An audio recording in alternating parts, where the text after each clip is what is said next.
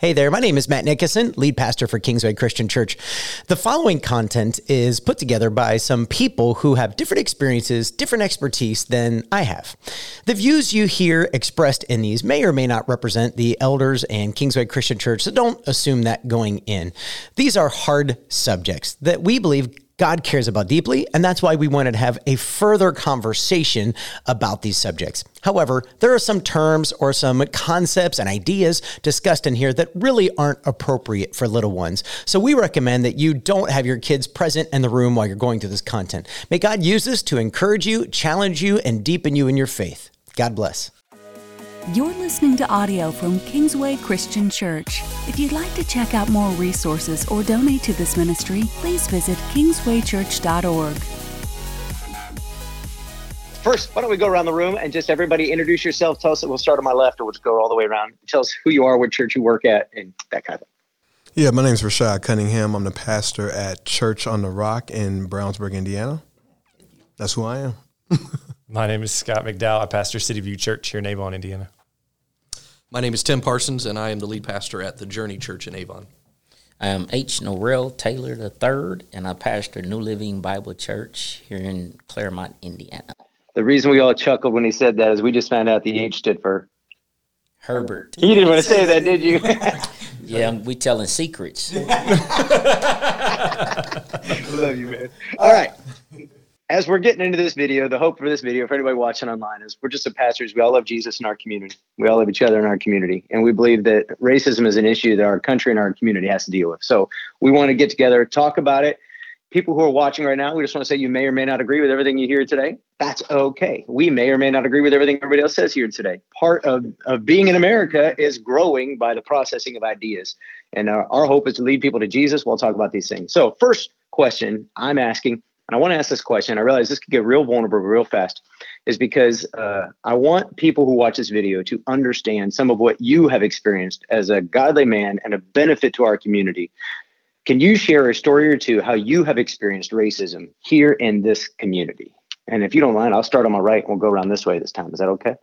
Yeah, that's cool. Well, I think I moved to Avon in 2007. While riding down the street, I regrettably cut off a young man in a pickup truck. He pulled up beside me and yelled the N-word. It brought back memories because in high school in 1991, I wrestled for Ben Davis High School, and it was an Avon Super 6. And so I wrestled at Avon High School, and I was demolishing a kid. It was just disrespectful. And his dad from the stands yelled out the N-word. The funny thing about it is, even in 1991, it didn't even register. I don't know what it was, but even hearing that, it didn't matter. It didn't register. It was normal for me, and because I think another instance in 1991 too, real quick. But I lived in right outside of Speedway in Avon. I mean not Avon, Hallville, right outside of Speedway. And I attended Ben Davis High School, but in order to get to Ben Davis, we had to go like Jesus. You wouldn't go through Samaritan. you would go around. So black folk were not allowed to go through Speedway. This was in 1991. Amen. So this is not too far away. 25 years maybe. And so I remember I had to go through Speedway because I was running late for practice. And so I went through Speedway and got pulled over by a white cop. And he looked at me and said, why are you in Speedway? Don't ever let me catch you in Speedway again. I left there, went to a practice, and looked at my two white coaches. And in that moment, I realized that even in that experience, I still didn't look at white folk differently because of that. I didn't say, I didn't hate white people, if you will. I knew that was just an individual thing because I had white heroes that were leading me and helping me be great at Ben Davis High School. My wrestling coach, Tony Starks, not Iron Man. I just realized that's his name. Tony. Yeah, Scott told me that. I'll tell Scott that story. Scott said, I said, Tony Stark. He said, you got Iron Man as your coach? I said, dang, that is his name. It's crazy. So, yeah. So those are 3 experiences I can remember off the cuff. There's been many more, but you become desensitized as a black man in America to these particular situations. I ask you a question that we didn't prepare for. If you don't want to answer this, you don't have to, Narelle, but can you tell me why the N-word hurt so bad? I think the historicity of it, the terminology was not nigga like you do. Hip hop artists have redeemed that, and black culture has redeemed it too. You considered my nigga, right? Which is still derogatory in many levels, but it's been redeemed by rap hip hop artists and things of that nature, and then even the black culture.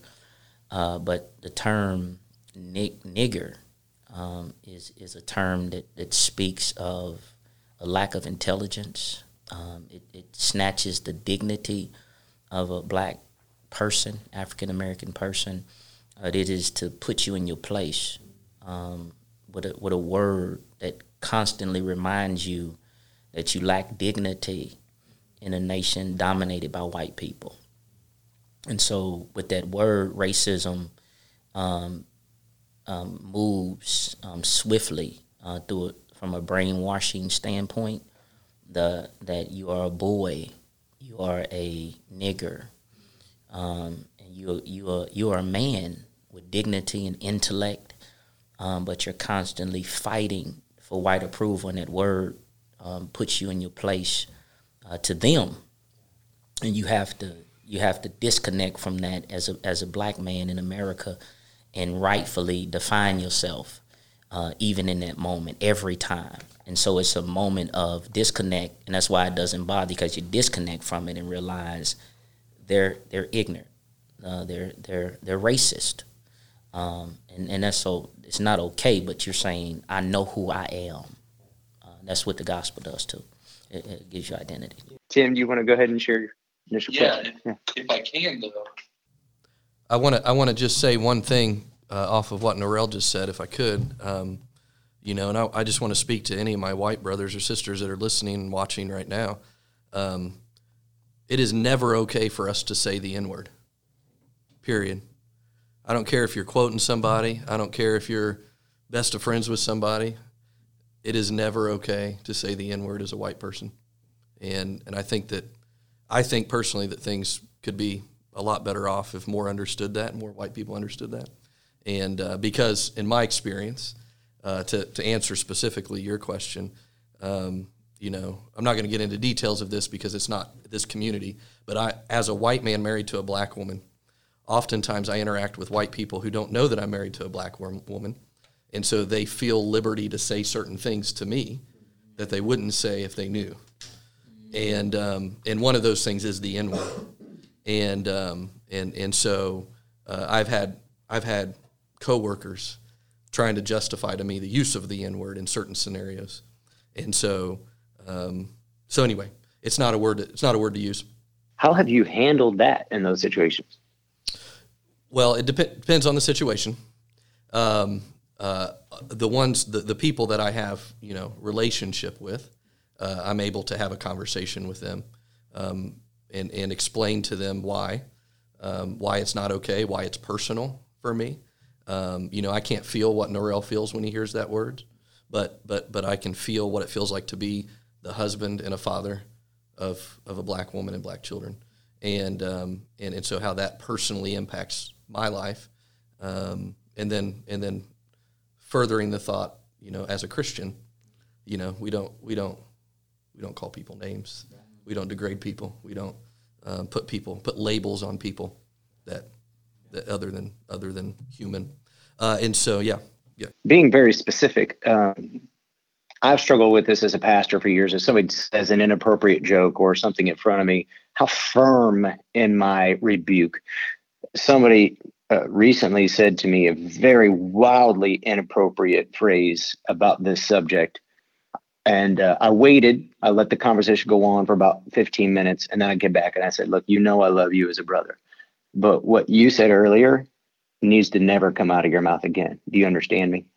Yeah, I know. I was just I understand why you said it. It's wildly inappropriate, and I don't ever want to hear it again. We good? We good? Got it. How firm in that moment do you suggest, and anybody can speak to this, how firm do you be? How harsh? Does that make sense? Yeah. I mean, of course, that is the balancing act of all of this, right? Because, we need to address these atrocious things, but we also want to bring people along in the journey from ignorance to knowledge, and from hate to love, and so that is the balancing act, and so I think that one of the things I think of immediately is, and I picked this up from a former pastor that I worked with, but one of the things I do when I hire new staff and when I came onto my church in the first place is I give them a kind of an outline of who I am and what I expect. And one of those things is I do not tolerate racist or sexist, bigoted jokes of any kind. And so I tell people up front that. And so back to your question, though, when it happens, I'd like to think that I would address it directly and right away. But I also have been there where sometimes it's uncomfortable. And so finding the right words and not ruining a relationship over it can be tricky ground to be on. And so I don't want to speak, and the rest of you guys can step in here. But I don't. Number one, I'm learning, I'm growing in all of this. I think we all would say that we are in this. And so I was just leading my staff through a lesson on gossip yesterday.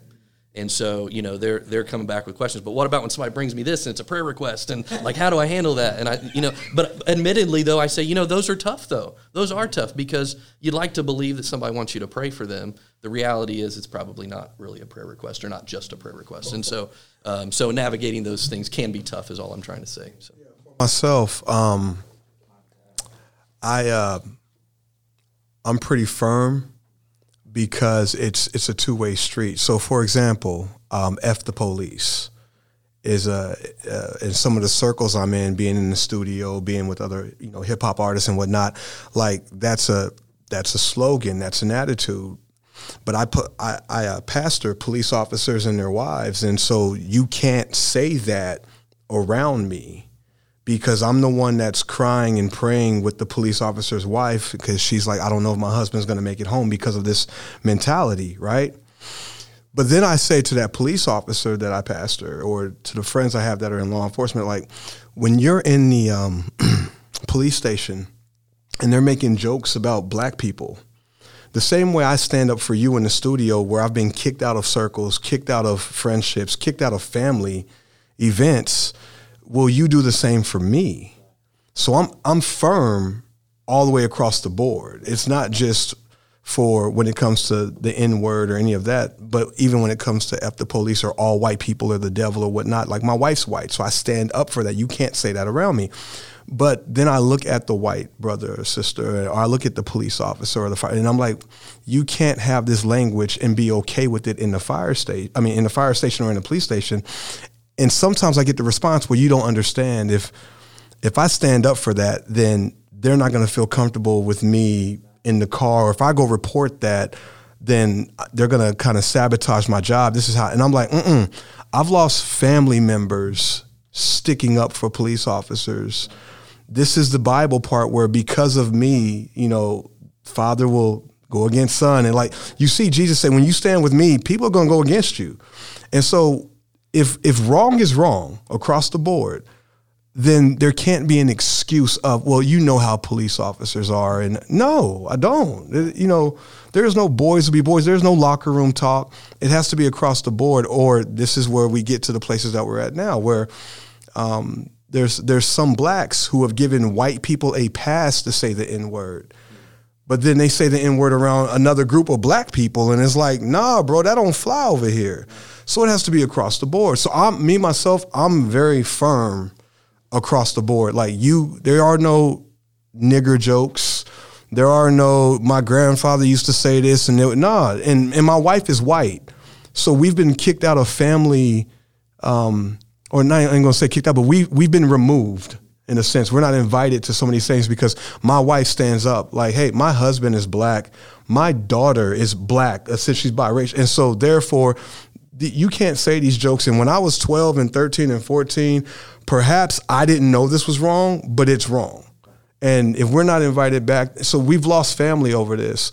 And we got people in our lives who are scared to lose friends and coworkers, who are more, concerned with their quality of life than standing up for what's right. And so like that's defeating. It's a losing battle at that point, because you want me to stick up for those who won't listen to you, but you won't stick up with those who won't listen to me. So that's where I'm at with that. There's so much to say about. Come back to the original question, Scott. You want to share a story? Man, I'm in a place where I'm learning. So most of the racism that I have seen, I can't say that I've personally experienced. My children are young enough that most of the things that they've experienced are just little kids being little kids and stuff like that. But I have friends who, I hear stories who I'm sitting down with and I'm saying, hey, this is what I'm seeing. What conversations should I be having with my kids now in anticipation of the reality that you've experienced? And so those are the kinds of things that I'm wading through in my own life and thinking through. I've experienced it through my relationships with friends, and dreadfully anticipating what my children will encounter. So our situation, my wife is white. We're an adoptive family, and both of our children are black.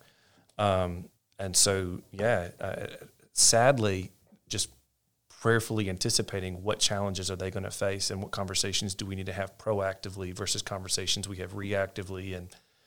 And just the other day, riding in the car on our way to soccer practice, my 8-year-old and I are talking, and she said, Daddy, you know how you told me that if anybody ever spoke negatively about me based on the color of my skin, I should come and talk to you about it? And I said, yeah. And so we talked about a situation that she experienced at 8. And it's heartbreaking. She's 8. So what happened, Scott? If you don't mind sharing, I'm interested to see at 8 years old how you could still come into that tender age of innocence and still experience what we're claiming doesn't exist.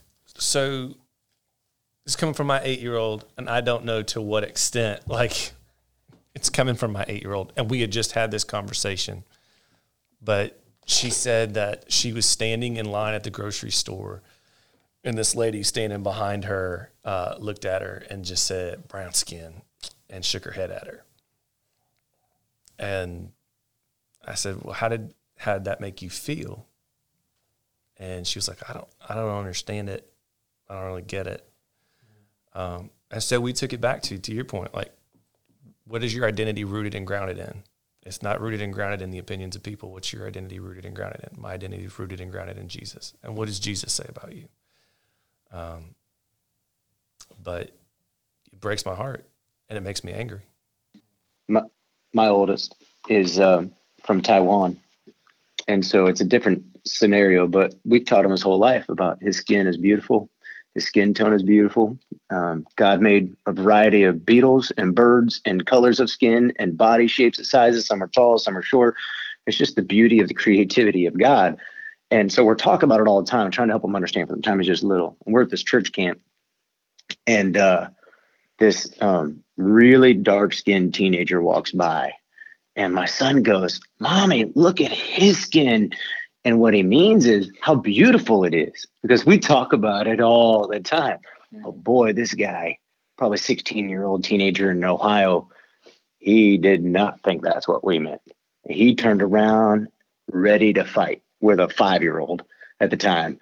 And my wife had to jump up and say, no, you don't understand. Like, it's the exact opposite of what you're thinking. And then she had to go over saying, and then help him understand. But it was really cool. By the end of the week, he kind of took my little guy under his wing, and they were laughing and joking and playing. But man, I thought that moment showed me, man, his whole life, his skin has not been pointed out as beautiful as one of the creative things of God. Instead, his skin has been pointed out as what separates him from what is normal or good or whatever. I don't know his history. So anyway, may God give you wisdom.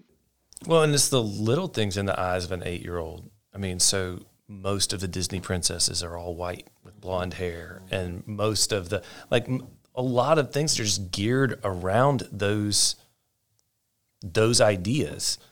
And so, you know, at Halloween, you know, she's looking around and she's going, man, I wish I had white skin and blonde hair so I could be Princess Elsa or whatever.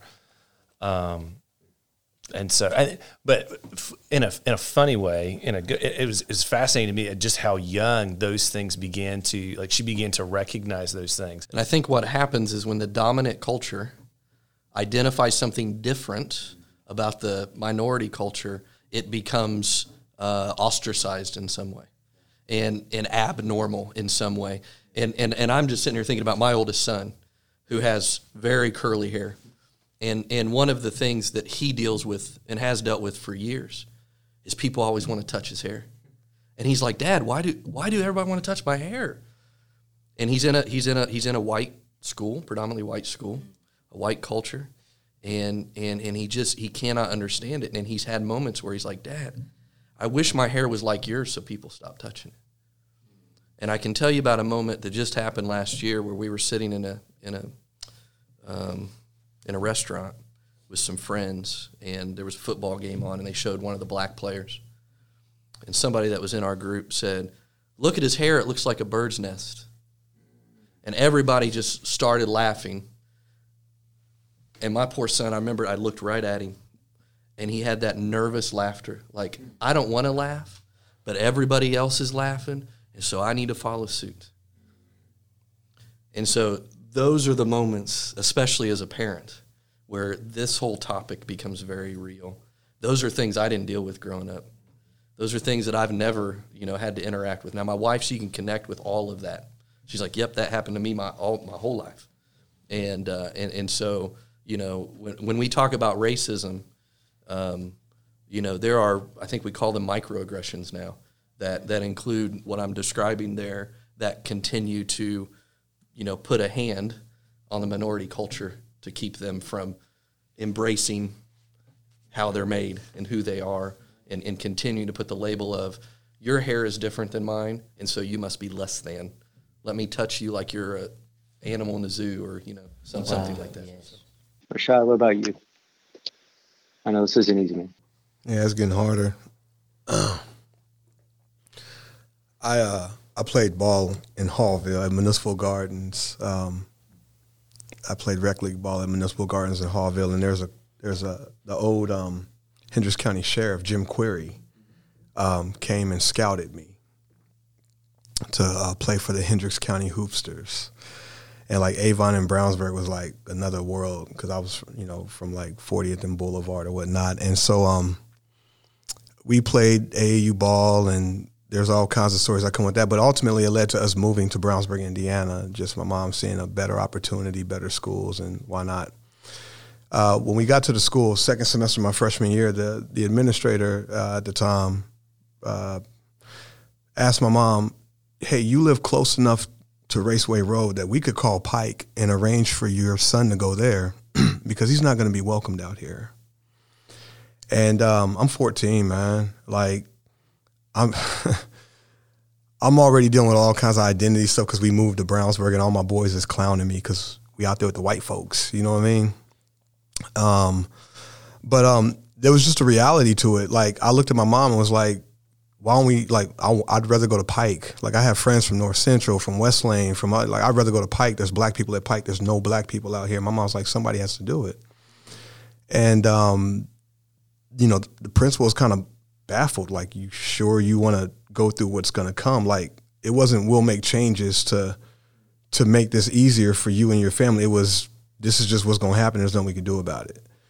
And so my entire high school career was exactly that, but with no other black people to identify with, of people making the nigger jokes and the jungle bunny jokes and the coon jokes and the spade jokes. And if you don't laugh, then, you're 14. So you're not as strong as I am now. You're like, I still want to kind of have a friend or two around.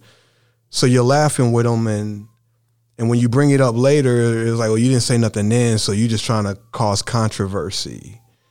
And that went on for like my entire high school career, and the things that they say, like we was reading Huckleberry Finn, you know, and all the white kids is making like asking questions about the nigger part, you know, when it's used in the book, or you know, To Kill a Mockingbird, the nigger part when it's used in the book, because they can make jokes while I'm in there, and I'm telling the teacher like they doing that just to get at me.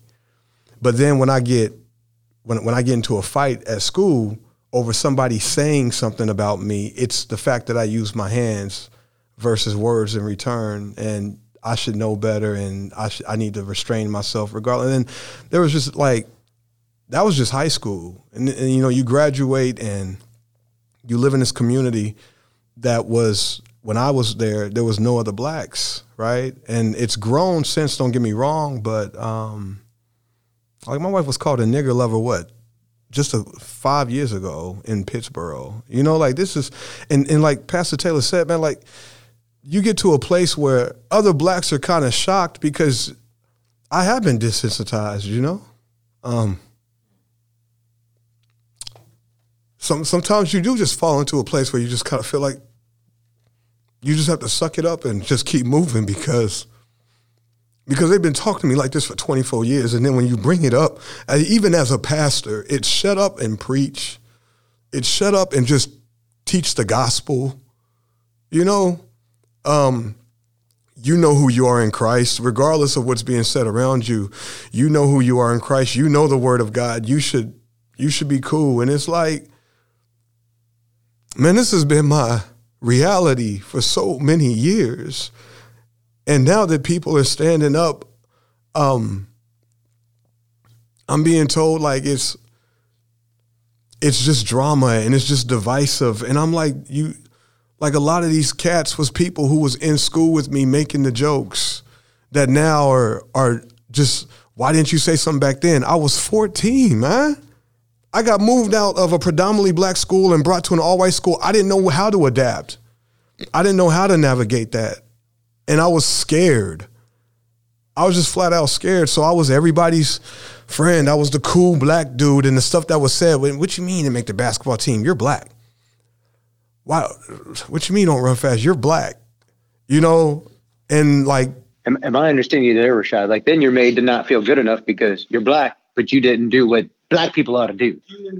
You aren't as good as a black person, and you're black. You know what I'm saying? So you can't win.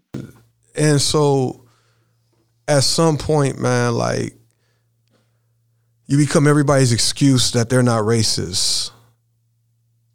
And you become other black people's enemies. Because what they do is they point to you. Well, my one black friend, Rashad, my one black pastor friend, Rashad, I'm navigating something with an all-white congregation. I have to navigate this in a way where I'm not being biased and I'm being gospel, but I'm still presenting it. But I get put on this pedestal by white people to put against other black people who are a little bit more vocal than me to say, why aren't you more like him? And so blacks get mad at me. I wouldn't blame them because I'm being used in that way, you know, and it's the same thing that they've been doing to me since I first moved out here. And I'm just trying to be a bridge builder, all this stuff that I've been taught. But man, it's getting to the point that like when I step out for a second and say, look, can I just be honest for a second? Let me put this to the side and this is my reality. Then it's a shut up type thing. It's a divisive type thing. Then it's a, you're talking too much about politics, and you see what I'm saying? And so I've been experiencing racism in this community for 24 years. The community's gotten better, I won't lie, because more blacks have moved out here and live amongst, more minorities have moved out here and live amongst us, but this community acts like we don't have a problem.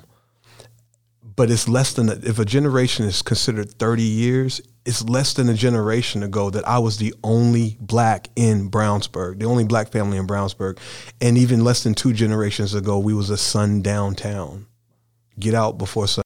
I was going to say, some people may not know what a sundown town means, so you kind of explained it there. Yeah. There was a sign, and if there's anybody in your congregation or anything that knows about Brownsburg, there was a literal sign in Brownsburg back in the 70s. That's not long ago. That blacks need to be out of here by 7 p.m. by sundown, or else. When I got there, the stories we heard of how the black family that was there before us was burned out of town, And when my mama raised up issues in a school newspaper about how there wasn't baby dolls for my sisters that they could relate to, or there wasn't black hair care products, why we got to drive all the way to 56 and Lafayette Road to go get hair care products when we live in Brownsburg, and there's more blacks that had moved out there by that time. She was called controversial in the angry black woman. Because she's like, we shouldn't have to, you guys should make an accommodation. And it's like, well, you moved out here. You see what I'm saying? And so you experience these things, and you're constantly looking at moms. First, I was mad at my mama. Like, why are you making us go through this? But now I see more and more, I wouldn't be who I am today without the experiences. And yet I'm mad at myself in some ways, because I'm like, I wish I never just settled of just trying to assimilate.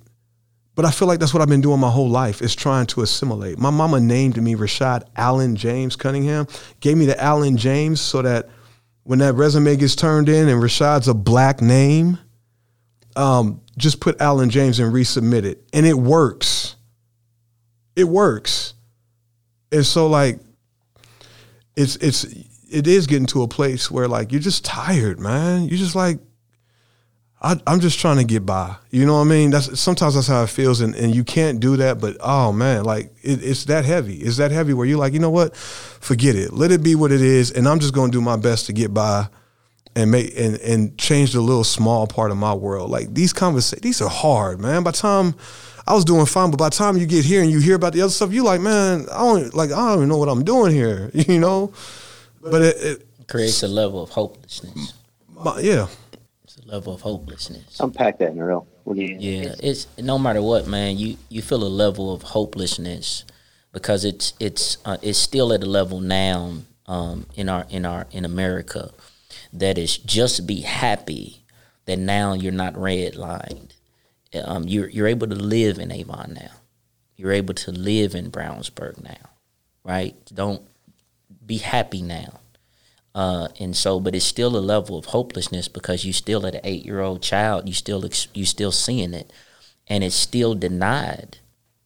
Racism is still denied. It's not real, and it's right in front of your face, and people are telling you that they've experienced it individually, and then you see the data support it as a group of people, brown and black people, are treated like trash. It's just right there. And then you're saying this to people who are supposed to be born again. That's the perplexing piece. That's what bothers me, because the history behind Christianity in this is yet to be United States, as Maya Angelou said, yet to be united. You see this, it's just, man. That's it. It's the church part.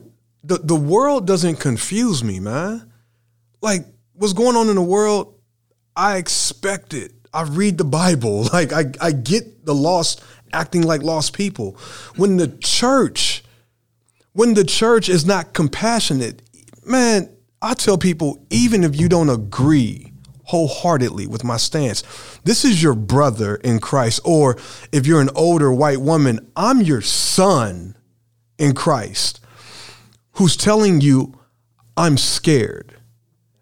I need compassion. Even if you don't agree, if you just don't see it my way, or if you have statistics to nullify my experience or whatever, I'm just telling you as a brother in Christ, as a son in Christ, I'm hurt, I'm scared. I just need to know that you care. And Christians aren't even willing to just say, you know what, even though I don't agree with you on everything and all your views, I want you to know I'm here and I'm willing to listen to your experience. As a pastor, white people come to me and say, there's a possibility my son could be, or my unborn child could be mentally disabled. In that moment, as a Christian, not a black Christian, white Christian, as a Christian, I don't say, well, statistics show. I have compassion for them. With all the COVID stuff, people are scared of COVID, won't come to church, won't whatever, and they call me and they have these fears. I don't say, well, statistically, you realize there's only a XYZ percentage. But when I say, hey, black people are dying at an alarming rate, and this thing right here, that could have been me, or that one right there, that could have been my, well, let's wait and see the reason why. Or statistically, the odds of you being shot. And I'm like, are you not hearing my experiences, my fears, my concerns, because you feel some type of way, right? And so that's where I'm losing it. That's where I'm starting to like really feel the hopelessness, is that in the church, in the place where I am the most vulnerable, in places where the Bible says you as a believer are closer to me than my own non-believing biological blood. Still don't hear you. They don't hear me. They don't even hear me. Like, it's not even a tabled conversation. It's shut up. You're being divisive. Preach the gospel, as if it's not a part of the gospel. And hey, I had an instance, a situation too that, somebody I love dearly in our church, and we were texting, and I remember saying, we can't. I really can't talk right now because I'm grieving over the loss of another black unarmed man. They hit me back and said, I mean, I don't know how you can grieve over somebody you don't know.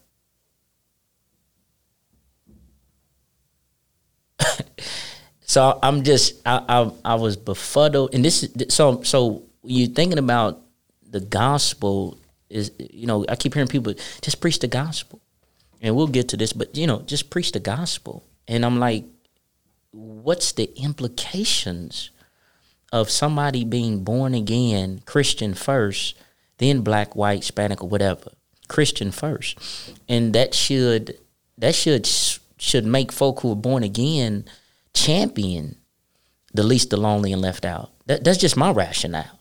And so I don't get how you can look at the least, the lonely, and left out and say that's not a reality with the data. With the data truly being there to support systemic stuff in a country to alienate, segregate, and snatch the dignity of a people group. Not just individually, you got individual stories, but you got a people group that is being statistically, that was told to pull up themselves by their bootstraps, as Martin Luther King said, but they were bootless, right? No land, no money, no nothing, but get out there and do it behind, and so I'm thinking Christians, if anybody on the planet, and that creates the hopelessness that you're saying, man, is this Bible really transforming people? Or are my white brothers and sisters so demonic and so hateful that they can't even, the gospel can't even penetrate them willing to sacrifice economics and friends? Like you're willing to allow systemic demonic evil, and you born again to keep your friends, to keep family members who treat your brother and sister like trash, and we supposed to be in heaven together. We're gonna be in heaven, and some of them who ain't accepted Christ ain't, and you allow them to treat me, black and brown people, like trash in this country systemically, and you don't cheer for that. You just happy not to be a racist, quote unquote. There's no such thing.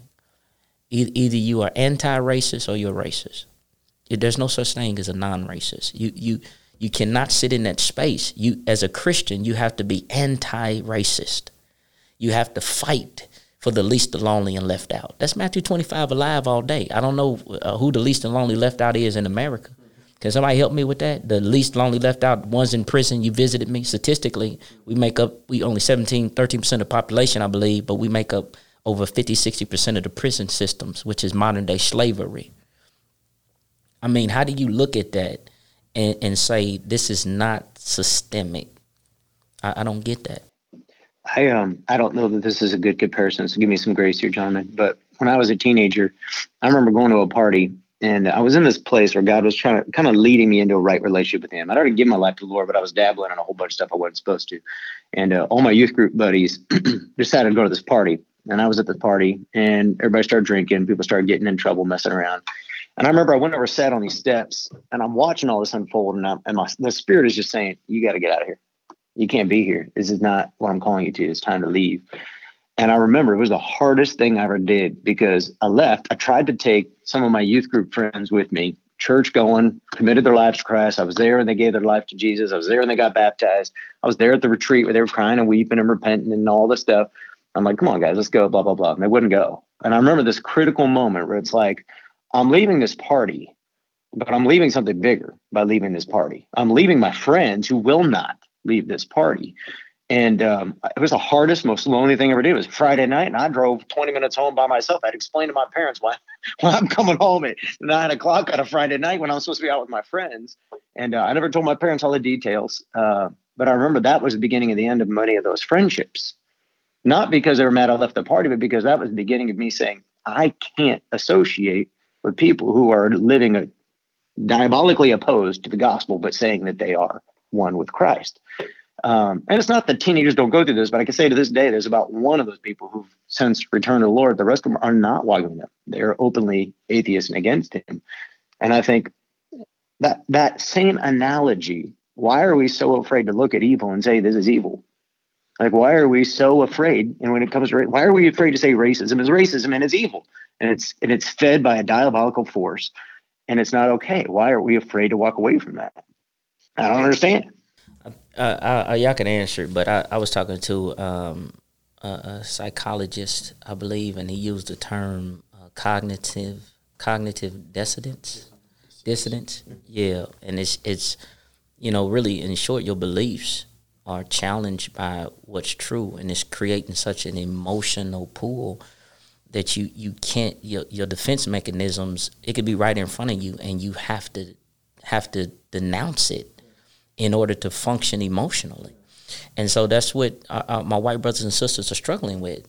I mean, you've been brainwashed through your whole life that everything white is right. So that's the grace I give to my white brothers and sisters. You everything you've been taught. I mean, I remember growing up watching The Outsiders. And I didn't realize till last year there wasn't a black person in the movie. I didn't even realize that. How did I not realize that? I'm just saying. See, I'm just saying, it wasn't a black person in the whole movie. I wanted to be Pony Boy. I was all the hero, like you do. So you never saw yourself in that. It's white, everything. Santa Claus white, Jesus white, just everything, just a complete lie. But can we just touch on that for a second? I don't know what exact color Jesus was, but can we all agree Jesus wasn't white? Yeah, he most definitely a Palestinian Jew that went in Egypt. The Bible, the crazy thing is the data, the Bible, the history of it, it shows you that, when he was 2, he went to Egypt. And you're looking at that, there's no way a lily white, blue-eyed, blonde-haired white baby could hang out in Egypt and hide. There's no way. He would stand out like a sore thumb. So just the Bible itself, and then the history in archaeology stuff just shows you that he had to be a man of color. And so the problem, I think, is because white America has created white and black to segregate a people. So now we can't even say it right. Think about it. So Jesus probably wasn't black. Black is not a thing. He was a Jew. He was a man of color, right? And so you can't disconnect that. He's either white or black. Like, he wasn't black. You telling black folk, Jesus ain't black. They run into that. No, he's a Jew. He was a colored man. Can he be Jewish and a colored man and be okay? And that's what he was. But in America, America has put colors on people to denounce them and snatch their dignity and to make people, and it's crazy because y'all white folk who are in here now, y'all probably more diverse than me and Rashad. If you go back and look at your DNA, you probably Polish, German, you know what I'm saying? And see, that's the crazy, disrespectful thing. That, think about it real quick. Even y'all white brothers and sisters, you've never identified with who you truly are. You just said you white because you get privileges with that. Think about it. That's what I'm saying. You get privileges with being white. Period. You go back and check your history. You ain't even, you German, you Polish, you Swedish. I got a pastor friend up in Wisconsin. His wife was on the phone speaking in Polish to her parents. And I looked over and I was like, I didn't know you was Polish. I mean, she ain't identifying with none of that because she doesn't have to. It'd be better for her just to be white because you get all these privileges in America being white. And so it's just crazy. You know what I'm saying? Just this one culture, this white culture, and then black folk have all this diversity. You see what I'm saying? And it's like, no, you're German, you're Polish, you're Italian. But in America, you just white. That's something that my wife has had to deal with a lot throughout her years. And you know, we can laugh about it, but I've never had anybody ask me where I'm from. But every time, the first time they meet my wife, oh, where are you from? And her answer is Indiana.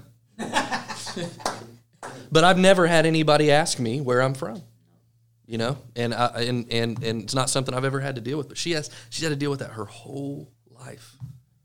I got two quick questions. One is that offensive?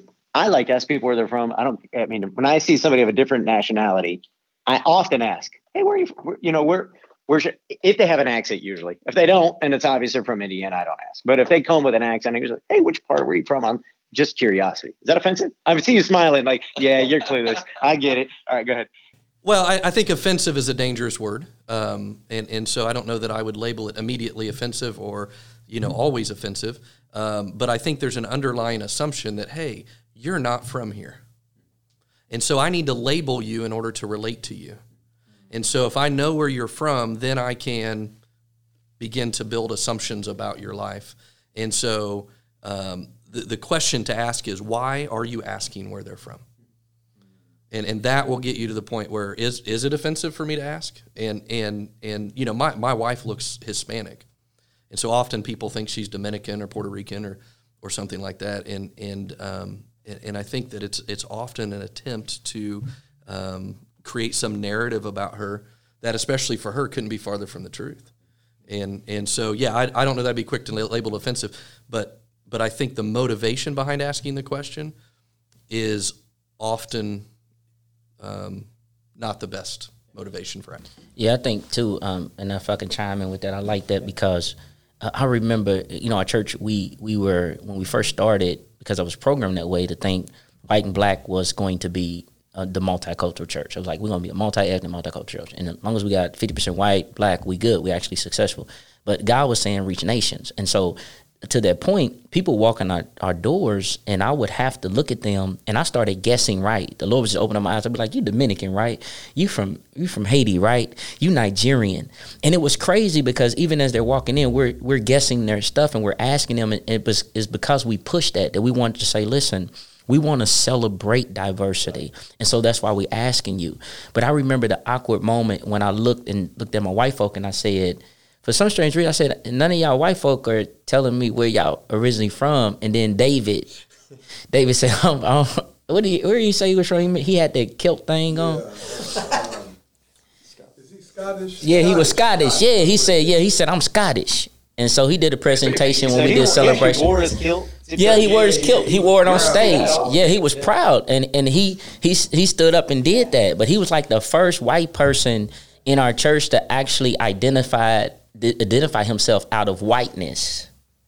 It was crazy. I was like, yo, that's crazy. But he could still matriculate back into the privilege, but he still did that. And I appreciated that because I know that people in our church, they know where they originally are from, some of the white folk. But like you said, nobody's ever going to come up. And it was crazy. We never went up to our white folks saying, where you from? It was just somebody of color or Hispanic would come in, and then we would do it. And so I found myself only asking people of color, where you from? It was crazy. We're going to take a break here in just a moment, but I wanted to ask one follow-up question before we move on to the next section. Rashad, you made such a profound statement earlier. I was 14. What 14-year-old knows how to handle adult complex issues? Most of the adults don't know how to handle adult complex issues. If you could give wisdom to any kid out there, whatever, 14 or so, who's dealing with something like this, which you could go back and coach Rashad, the 14-year-old, what would you tell them to say when they're facing racist comments and issues and jokes and statements? What would you say to them? Speak up. Because you'll fall into a trap of always trying to appease. I say it all the time, man, like, just real quick, I know we better take a break, but just going back to segregation, you separated two people of one human race, right? You put white people here, you put black people here. And so two cultures were formed, a white culture and a black culture, just like there's a Kingsway culture, there's a New Living culture, a City View, Journey. When you put those cultures back together, the one with the dominant culture is going to be the majority of the people, the better education, the better economics. And so the minority culture is always trying to assimilate into that culture. If I'm talking to 14-year-old Rashad, you have to break that cycle of feeling like your name isn't the right name or your style isn't the right style. See, it's so bad. What people say white privilege, but I'm just going to say this culture dynamic is so bad that when black people talk, if Pastor Taylor uses big words and he's articulate and he's very well spoken, they say, you sound white or you're acting white because he's educated. But if you had the backwards, it'd be weird to see this, but if you had the backwards hat, the gold tooth, and you sagging and you slang and they like, man, why is Matt trying to act black? Or worse, they call you something derogatory. Quit acting ghetto. Quit acting ghetto. They got a word for a wigger. A wigger. Oh, right. Yeah, they still say that. But think about this. They I'm specifically saying act black. Because even act ghetto, act urban, act from the city, act hip hop. Okay, but no, they say he's acting black. He's acting uneducated. He's acting like he doesn't come from a good home. He's acting like he's a thug. And they call it acting black. But when I'm proper and I'm booted and suited up and all that, man, he sounds white. And even black people say this stuff because the culture of American culture is that white is right. What the things that were associated with the white culture are the dominant, standards. And so as a 14-year-old, when you come from being at Tech and being at North Central, where it's predominantly black and you're just normal, you get out here and the things where you don't fit. You know what I'm saying? Like you don't fit, bro. We don't wear those kind of shoes. Those shoes don't matter to us, And why are you so loud? I'm passionate, bro. I've always been, you know what I mean? Like I got 12 brothers and sisters in the house. I gotta be loud. You know what I mean? You ain't gonna get hurt. You ain't loud. Like for real, you ain't gonna get hurt. You ain't gonna eat.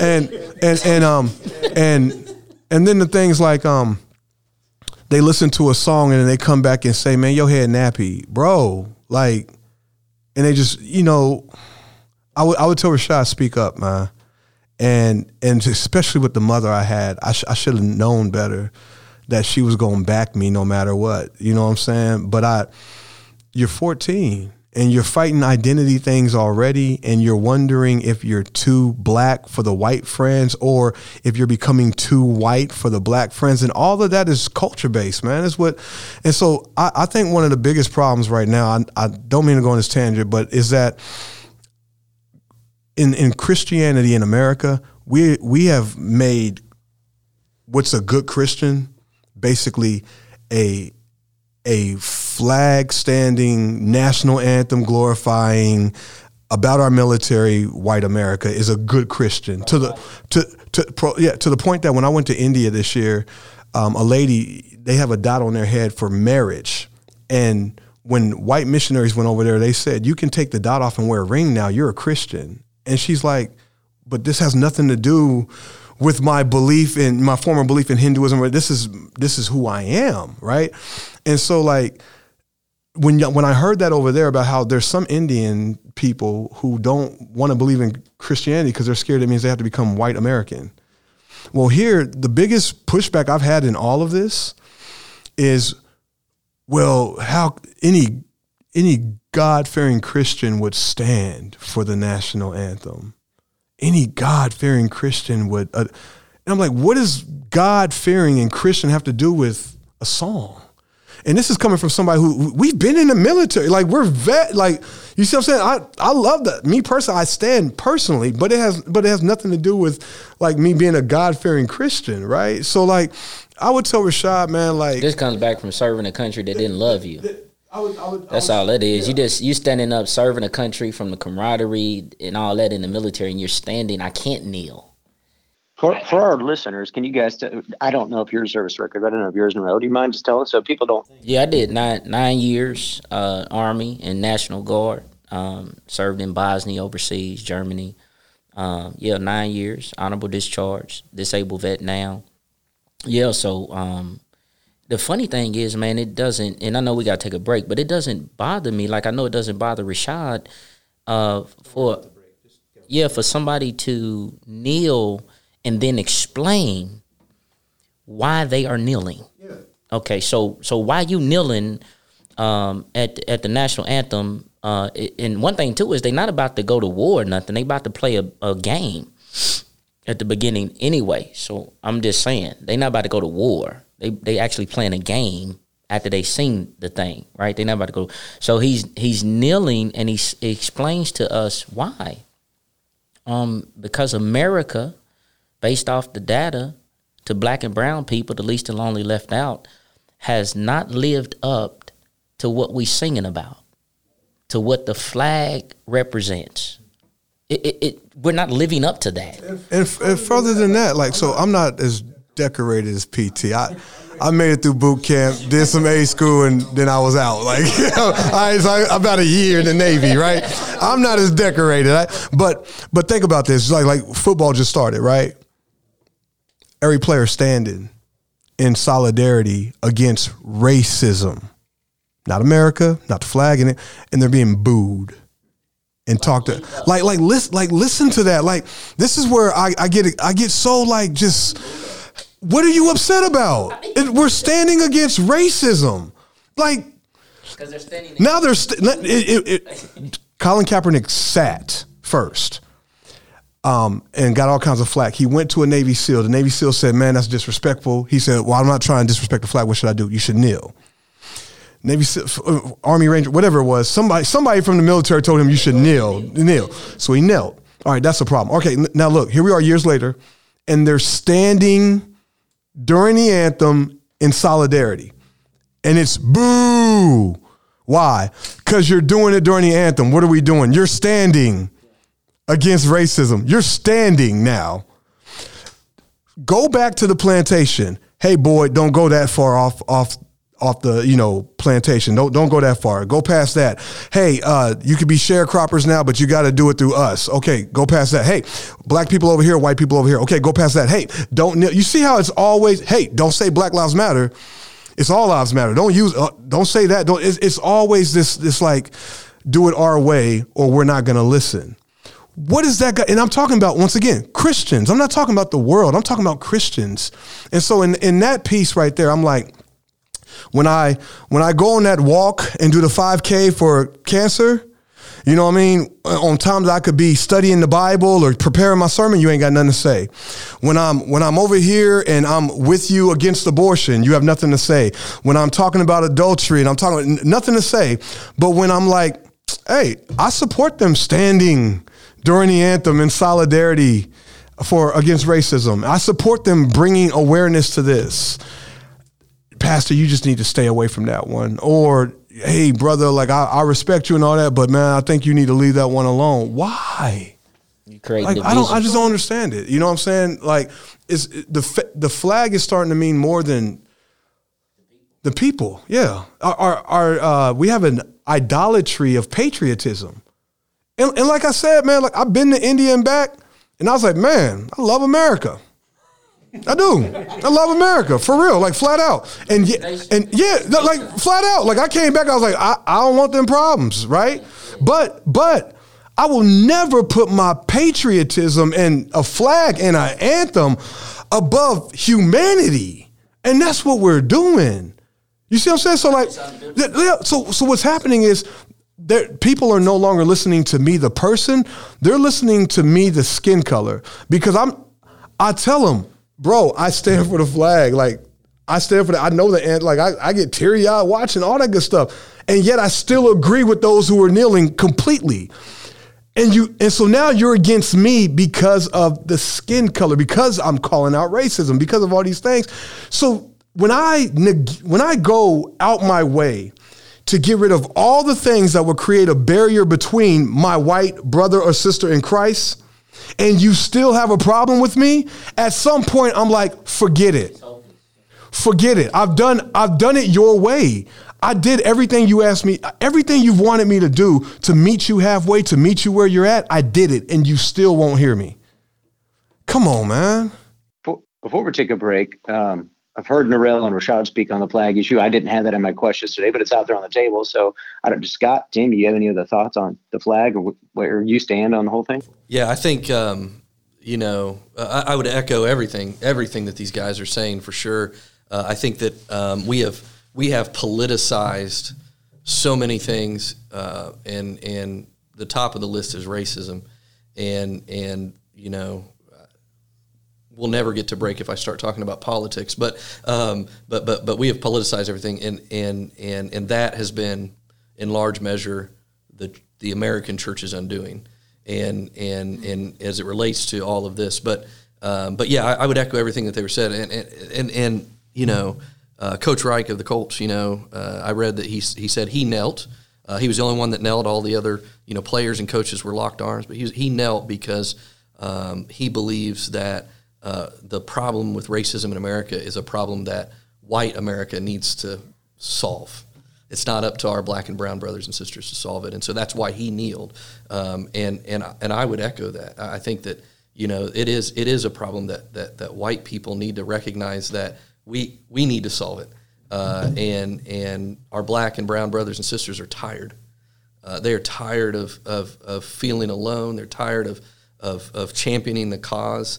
And what's already been said, it should be a no-brainer for the Christian church to stand up against racism. Here's the only other thing I'll say about it is that when you talk about race, it has an ugliness to it unlike any other topic, and I'm thinking of one instance where I was talking about race. I'll just leave it at that. And I had somebody come to me and say, you're talking about race and you're being divisive. If you'd stop talking about all of our differences, then we'd get to unity.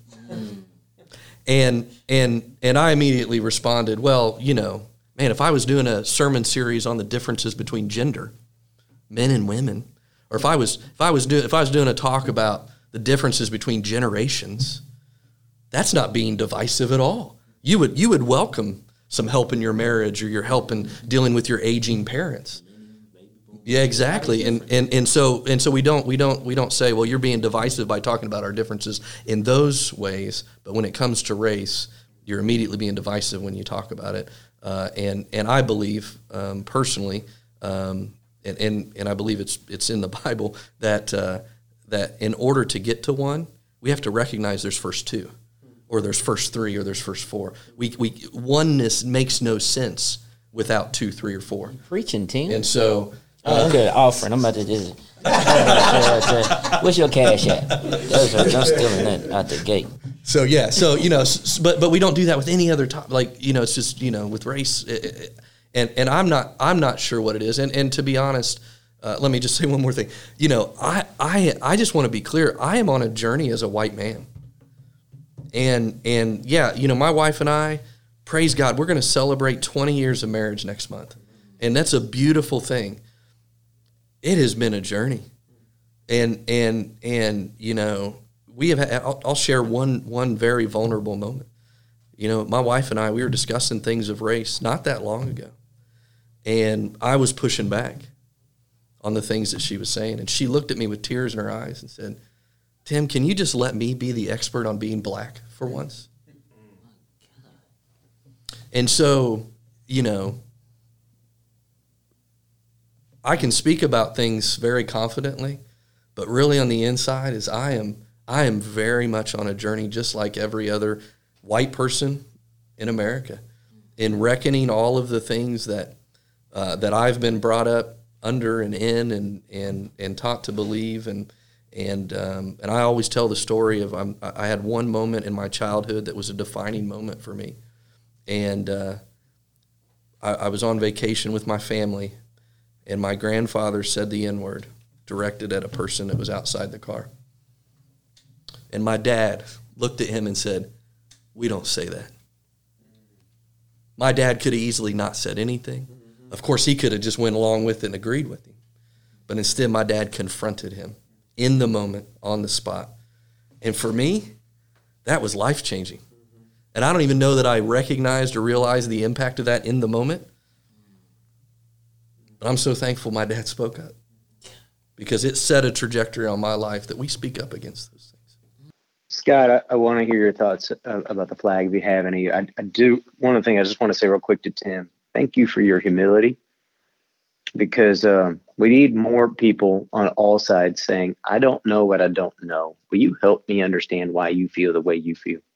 Because it doesn't make sense to me, and I haven't had your experiences. I've said this to my brothers and sisters who fought in the war, or who are policemen, who are struggling to listen to the other side and say, help me understand where you're coming from, because I feel like something has created a barrier for you, whether it's your respect of the flag or the country or whatever. And I think if we would do a lot more listening, we might be able to find we got things to learn. We got things to learn. But anyway, Scott, do you have any thoughts you want to share on the flag or no? Yeah, I mean, I think one of the things that bothers me, that I don't understand, is why is it that for me to see a flaw or an issue in something means I can't love that thing? I mean, I love my wife. I don't think she's perfect. But I don't think she's perfect.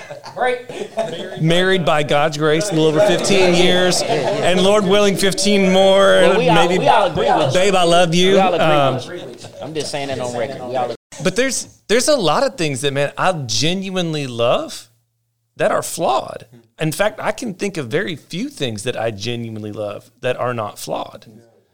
And I don't understand why it is I'm made to feel like I cannot love my country, but also see that it has flaws to it.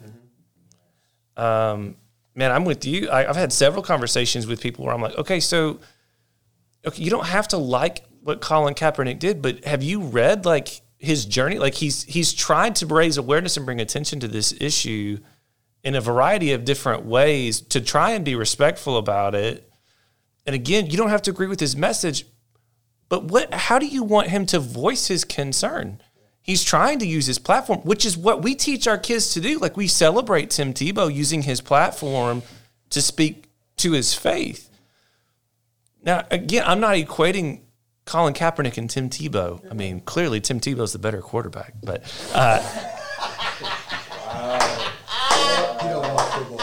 bro, I'm just kidding. Yeah, I just wanted to get a rise out of you. Because he's a 49er fan, man. He's a Niner fan. I just figured I'd get a rise out of him. But in all seriousness, like, I don't understand. Like, so this man has a platform and he has a concern, a valid concern of issue that he sees in our country.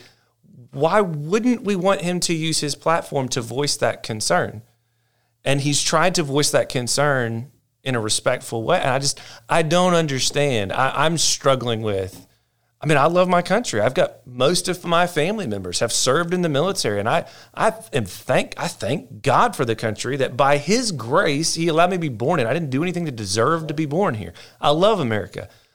I just struggle with why it is that I can't love my country, but also see flaws that concern me in areas that I want to be a part of being a solution. Like, I don't understand that. I don't understand that confusion or that false dichotomy that exists. And I'll go ahead and cut us off, send us a break. There's always more to say. The only thing I would add to that real quickly is I would use, again, we've mentioned pro-life as an issue.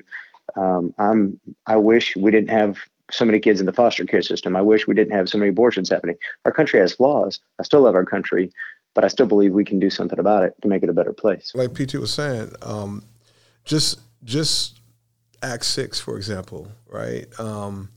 There's some oppression taking place in the church in the sense of the Hebrew women are being treated differently than the Gentile women are being treated better. And they bring this to the leaders of the church because there's a problem, right? And even when Peter responded, it's not, I'm just going to preach the gospel. It's no, I'm going to raise up people to do something to change the system. There's a problem with the system. We need to do something to change this system. And that's biblical. That's biblical. There's a need. There's a problem with the system. Some people are not being treated equally. So we need to do something to change that. Let's raise up those among you who can put those changes in place. And right? We'll continue to preach the gospel and teach and preach, but we're going to fix this system. We can't just leave these needs unmet. And not only that, but I didn't mean to cut you off, Noel. Not only that, but they raised up names. If I'm not mistaken, they're Grecian names. They're Greek names. They were the Greeks. Right. Yeah. And so, you're going to have a better idea how to care for these people, and they're going to make sure you get the care you need. And so we're going to raise them up and give them authority and power to do it. Because if you raise up the ones who's already kind of allowing it to be the way it is, you know what I'm saying? Like, that wouldn't even make sense. So even like, we're like, the Bible doesn't talk about these things, or the Bible doesn't have, yes, it does offer solutions, but what lens are you looking at it with? You know, if you just see that as just a passage for why we need deacons in the church, then you're not seeing it the way I see it. I see it, I'm like, look, there's oppression right there. What did they do? Why can't we do what they did? Oh, no, that's about deacons. Man, look at the content. Look at the thing. Like, look at it. You know? Yeah, exactly. Like, why did they need the deacons? What was wrong? There was a point when they didn't have them. And then there's a point where they do. Why did they need them? Yeah. They need a new system that's oppressing a people group. It's just that simple. But I'm saying that's an African-American oppression piece, but when you're in a position of power, you're not looking at that. And it goes back to what you were saying, Matt. And for Rashad and I, who went to predominantly white colleges and schools, we've always sought white approval. We've always sought assimilation. We've had to function. And so if you've been taught the scriptures by a white professor that says Elvis Presley was saved and Martin Luther King wasn't saved in your face, this is actually what's said. Like the black folk in the class went crazy. But I mean, Elvis Presley was saved and Martin Luther King wasn't? Okay, all right, cool. But yeah, so you see it through their lenses. And so you don't see it through the lenses of and the creativity and the experience of oppression and rightfully saying what was really going on here, you know, and looking at it deeply. And that's how you can learn and grow outside of what you've just been taught academically. I'm going to build on that with my next question. It's right along the same lines. Why should the church be invested in racial reconciliation? And have you heard or seen, or your church is doing anything practical to actually make it happen? I mean, the church has to do this because this is a Bible issue. It's a gospel issue. Biblical justice, like I hear the phrase, like, let's not focus on social justice, let's focus on biblical justice. Well, biblical justice gets played out in society. And so, man, if it's going to begin anywhere, shouldn't it begin in the household of God? Like, shouldn't it begin with people who should be, I mean, we've got a greater unity than exists anywhere else on the planet. I mean, I think Rashad said earlier, like, I've got more in common with Rashad, who's a believer in Christ, than I do in my unbelieving cousin or uncle or brother or father or whomever. You know, so I guess my question would be, why wouldn't it begin in the church? I don't understand why it wouldn't begin there. If we want it to be informed biblically, like we want racial reconciliation to be informed biblically, right? Like we want Jesus lifted high. We want him the one superintending over, because ultimately, like, he's the one who reconciles us to himself. Like, nobody understands reconciliation better than God does, right? Like, he wrote this whole book about how we can be reconciled to him. Then why wouldn't we want the church to lead out? Why wouldn't we turn to the scriptures? I don't know. I guess I wrestle with why we wouldn't. You know, Of course, the New Testament is littered with racial reconciliation and ethnic reconciliation, and the entire book of Ephesians. You know, we can't miss the point that it's about being reconciled to God, but it's really about being reconciled to each other. And the wall of hostility that's broken down is not is not just the wall of hostility between us and God, but it's between Jew and Greek, and it's between different ethnos. And so, the church at Antioch was a diverse church, was a church of many ethnicities doing life together and showing to the world around it the beauty of the gospel. And it's all found in the prayer that Jesus prays in John 17, that they would be one as we are one. Again, I'll repeat myself here. There's no one without two. And so why would Jesus pray that prayer if he didn't already know that there's going to be hostility? There's going to need to be reconciliation between people groups. And so it's absolutely a biblical mandate, and I've heard it put before that it is our best witness of the gospel. Because when people look at the church and they see a divided church, the gospel has no relevance, no meaning, no power to it. But man, when they look at the church and people are worshiping and walking and working together as one in a unified body, that's something the world can't accomplish. Yeah.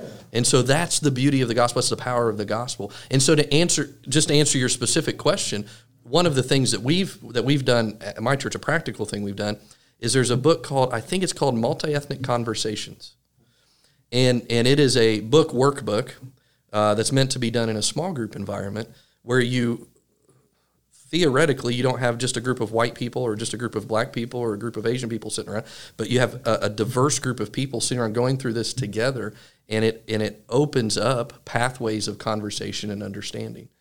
And back to, I think it was when we were recording you said this, but just the idea of hearing one another and listening to stories, listening to back, just like what we opened up with, telling our story, that very real curriculum, if you will, helps people move that needle forward a little bit faster than just casual. And so in a practical sense, there are resources out there that help to get people to open up and be vulnerable, to share their story.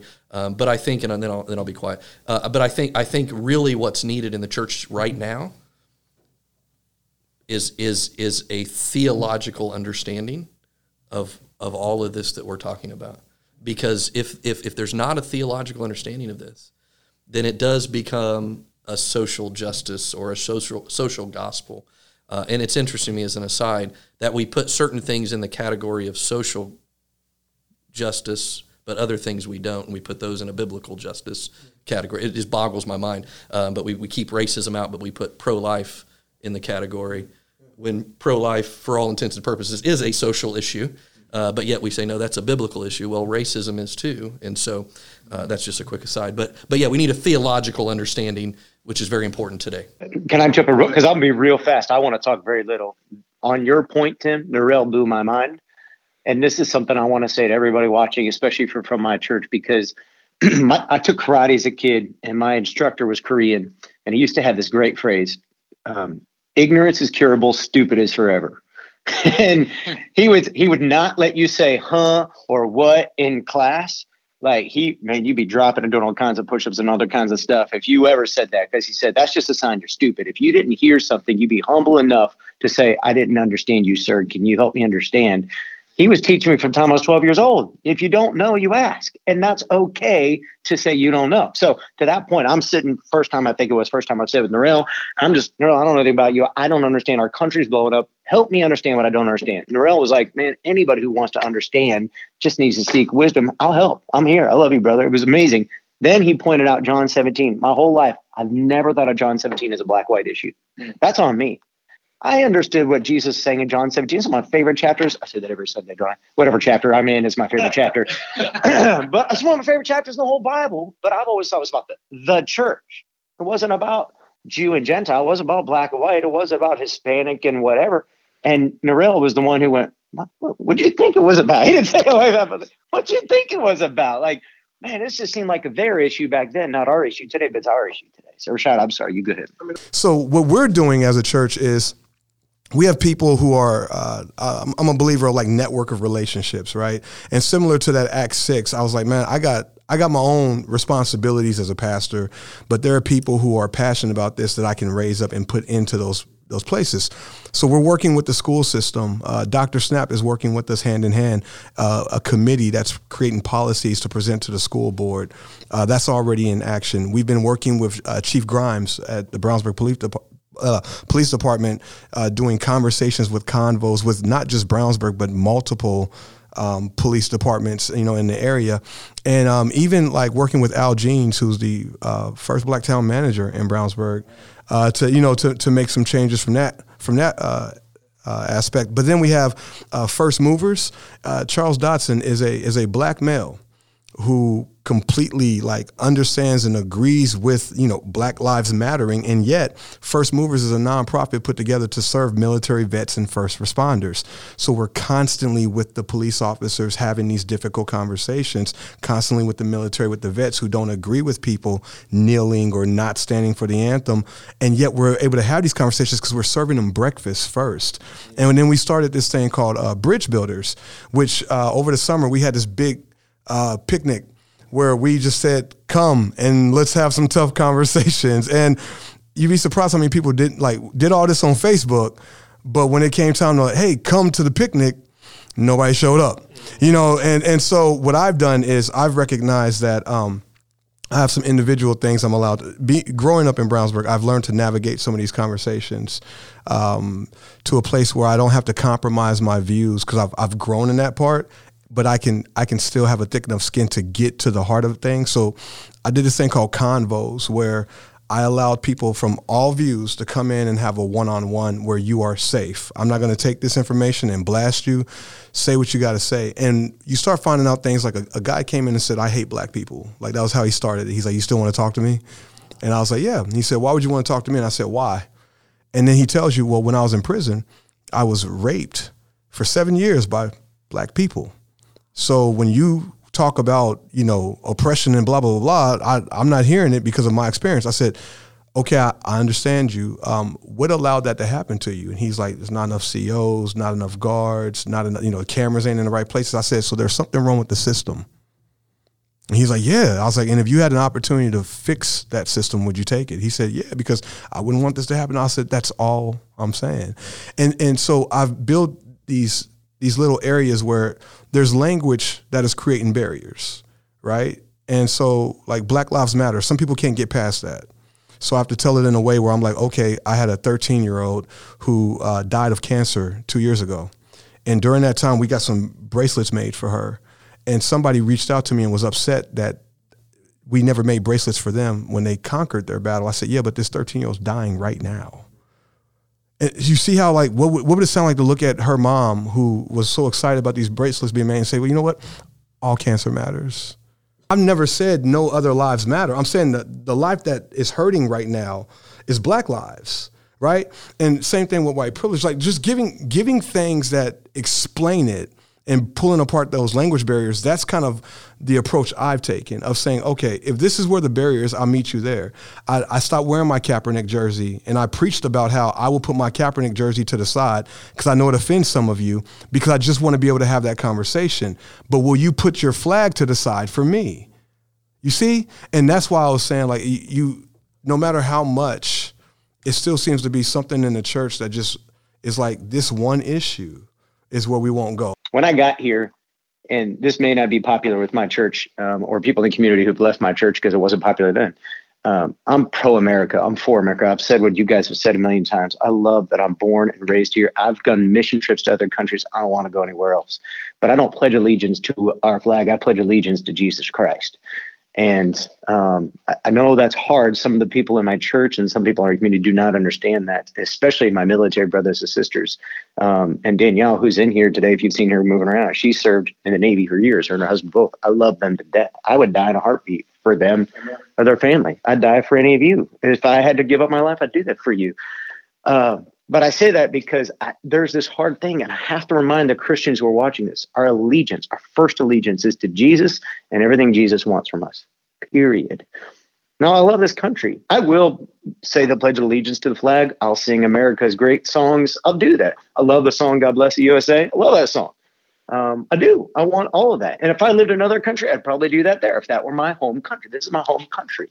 But my first allegiance is to Christ, not to a flag, not to the ideals of this country. It's to Christ. And anyway, I just feel like we need to say that anyway, for what it's worth. Any other practical things? You guys have given us some good stuff you're doing, Rashad. You've given us the book.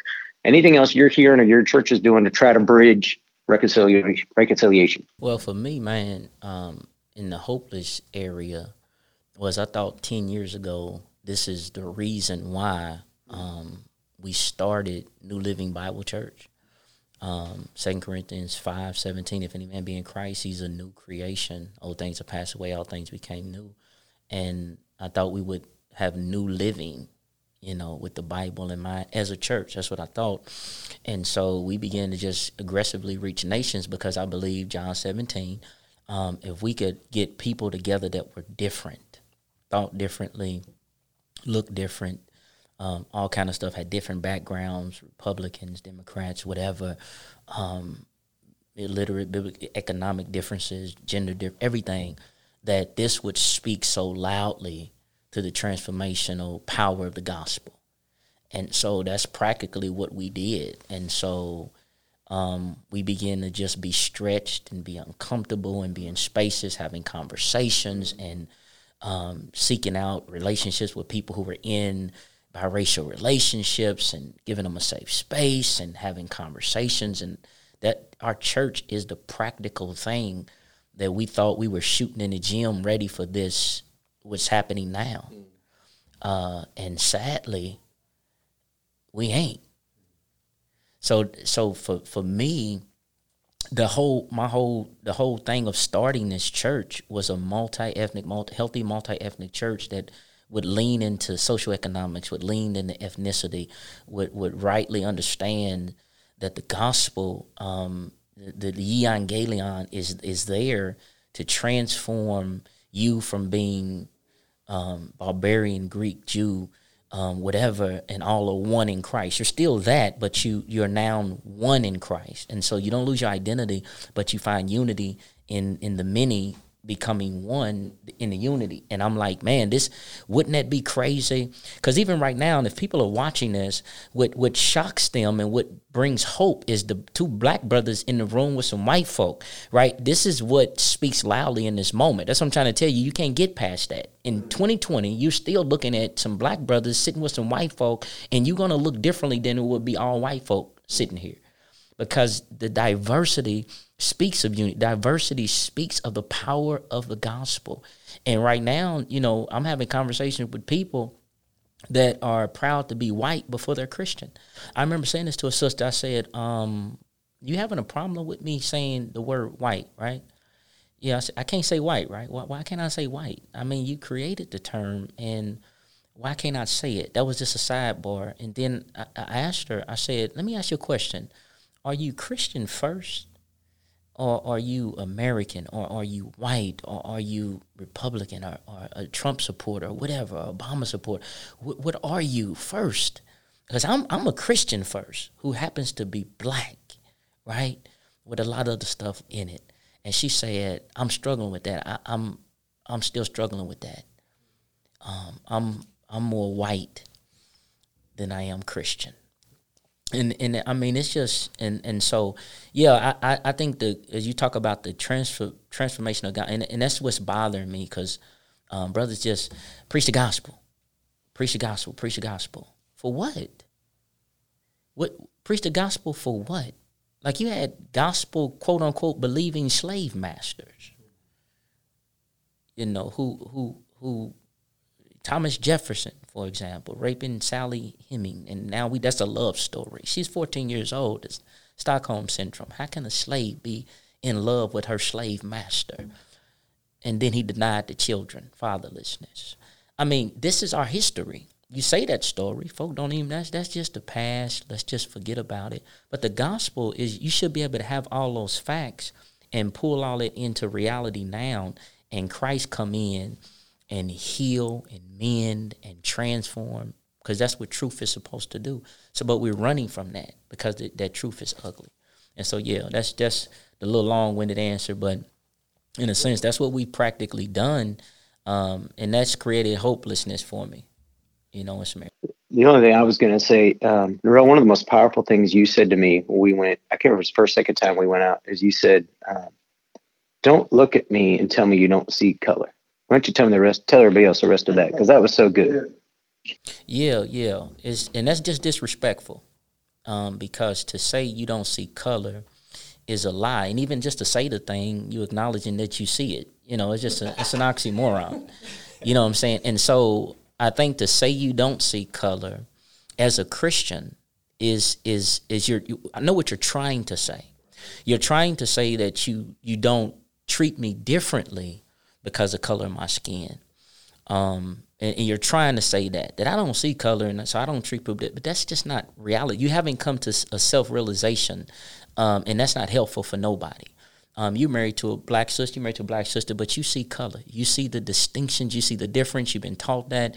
And so God sees color. That's the glorious thing of the gospel. And so that's not Christian. That's not Bible. The Bible is saying I could see your color, and I have to not judge you.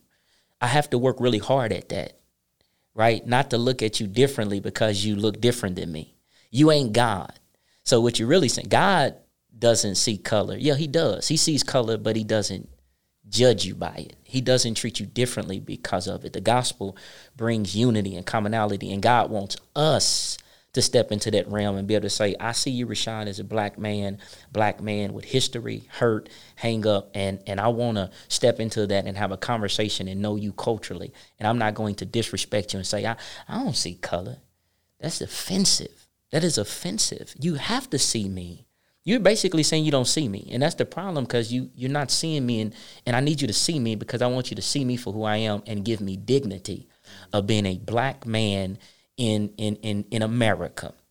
See me as a black man, know my history, give me dignity, give me liberty, give me all the things that the flag say I'm supposed to have, and allow me to even protest, which is the laws of the land, right? I should be able to protest as a black man, but I can't. You can protest like this, but not like that. And then, okay, you can protest like that, but do it like that.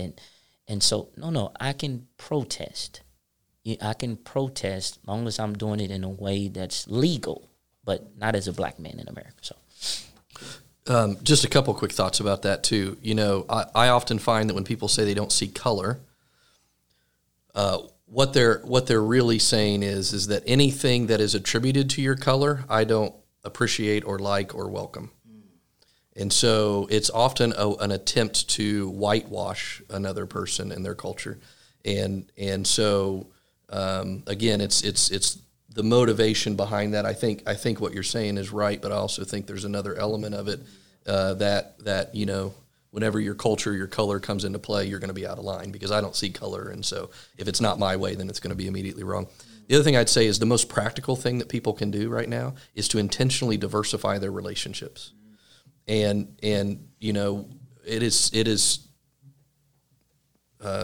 is known that we often associate with people that are just like us, and so in order to bridge this divide that exists, we have to intentionally diversify our relationships, because there's no other way I'm going to hear another person unless I'm in relationship with that person. And so it's easy for me to criticize and to be mad at a person that's different than me if I'm not in relationship with them, and essentially they just become a label in my life. And then let me just say really quickly, I think it's a truth that we need to wrestle with as white people. Black and brown people are used to talking about race. White people are not used to talking about race, and that has made it difficult for us to talk about race. And so anytime it comes up, at least the black folks I'm aware of, they talk about race all the time. Why? Because they have to. They talk about race with their kids, and when they get pulled over or whatever, it has been a way of life for them to talk about race. But as the majority culture, we don't have to talk about it because our race doesn't have that impact on us, a negative impact on us. And so what I'm trying to encourage my white brothers and sisters to do is to engage people of color about race. they're going to be comfortable talking about it. You may not be comfortable talking about it, but more often than not, and I think you shared with your, initial conversation with Norel, that they're going to be very comfortable talking about it. It may be a hard conversation, but they're going to be used to talking about and comfortable talking about it, even though you may not be. And that can be a growing experience for many people. I want to speak into that a little bit, and I think this is something we had talked about a little bit yesterday, but I agree with Tim all the way, and yet I want to make sure everybody who's watching and listening understands that before George Floyd and Ahmaud Arbery and things of 2020 happened, I knew these brothers.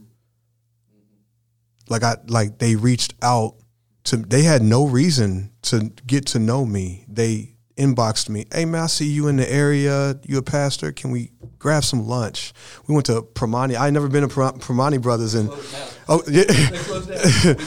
yeah, and he's the first one that took me to Portillo's. Like, you know what I mean? Like, these brothers, I like food, but but these brothers, I want to caution what Tim said with this, like, black people are grieving though, right?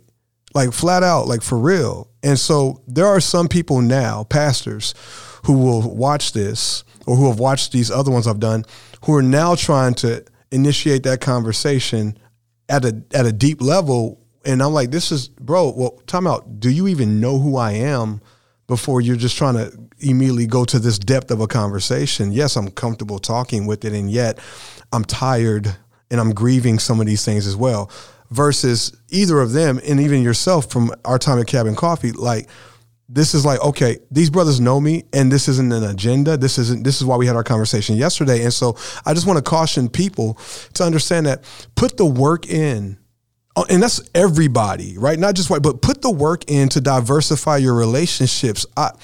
I'm the one thing I'm thankful for that my mom did was she forced me into it. Like, God was at work, because like, my wife is white because I lived in Brownsburg my whole life. You know what I mean? Like, this is being real. My wife is white because I grew up in Brownsburg, Indiana in my high school years. That's why my wife is white. Is what I was surrounded by.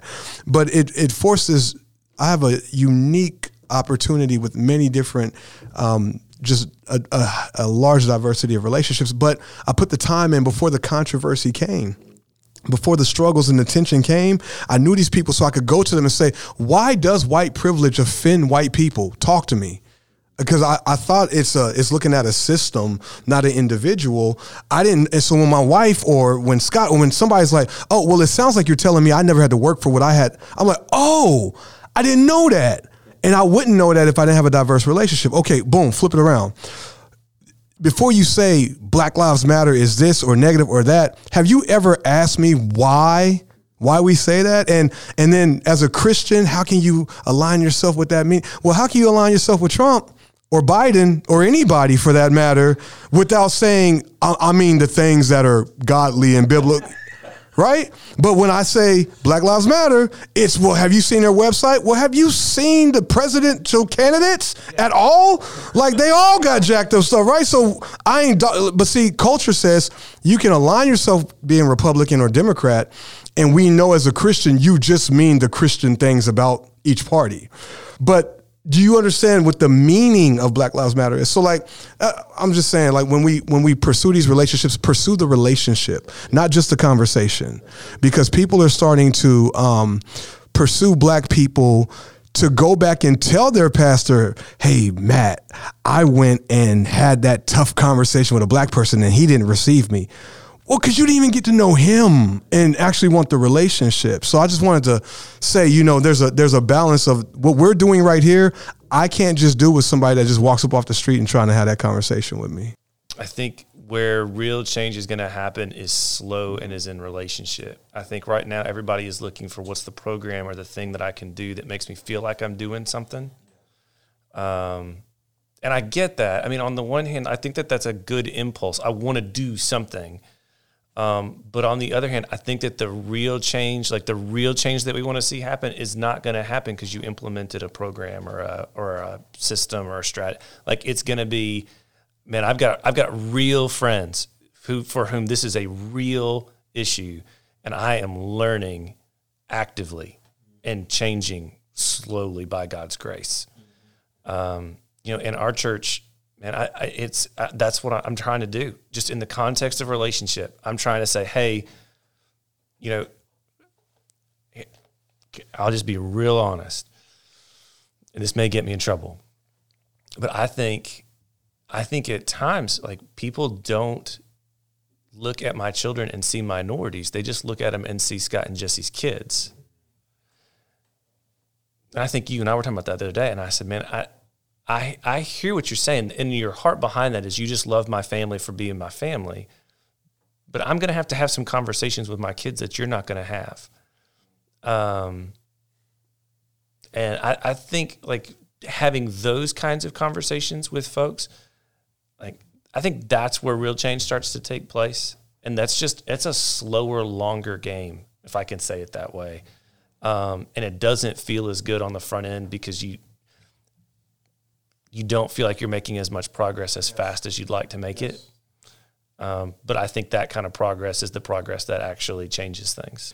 Well, and so much of this is just willing to embrace awkward conversations, willing to embrace awkward circumstances, and just say, look, like, I get that I'm ignorant about some things. I need some help thinking through some things. There's going to be 2 steps forward and a step backward, and people aren't going to get it right, and people are going to say things that are like, man, I wish I would have said that differently or said that in a better way or whatever. And man, we just got to extend grace, especially for those who are trying. I mean, at least if they're trying to have the conversation, yeah. And being humble enough to say, I probably have some room to grow myself. I'm open to change and correction and all of those sorts of things, rather than everything I've ever been taught is right and I'm never going to change my thoughts or my views on that. And that takes, especially on this topic, a deep level of humility. Well, and I do think that there is a measure of, like, I do want to put resources in the hands of my people and myself. Like, I do want to put resources out there. Conversations like this hopefully model, like, hey, you can have this same conversation with your neighbor across the street. Like, sit down at the dinner table and just say, hey, I was watching this thing and they were talking about some of this stuff. Would you be willing to sit down? Can we talk through some of this together? But in the context of relationship and so things like this are a helpful resource, I think, to put in hands of people where hopefully you're modeling it well. I love what you just said. I don't know of any Black brothers and sisters in my neighborhood. If they are there, I don't know. I live in kind of a smaller neighborhood here in Avon.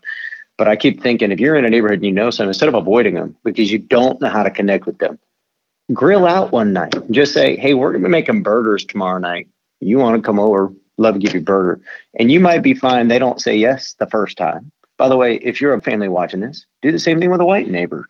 You might find they say no the first 25 times you ask. But I think part of it is, like, we got to get over the no factor. Like, we got to get over being offended that somebody doesn't come the first time. It's okay. Would you agree, Matt? I think if a people group is oppressed and we're agreeing that this people group are hurt, would it be a good space, as Bush, former president, said, it's not the season to lecture, but the season to listen and learn, and then get to a space of brokenness, especially for believers?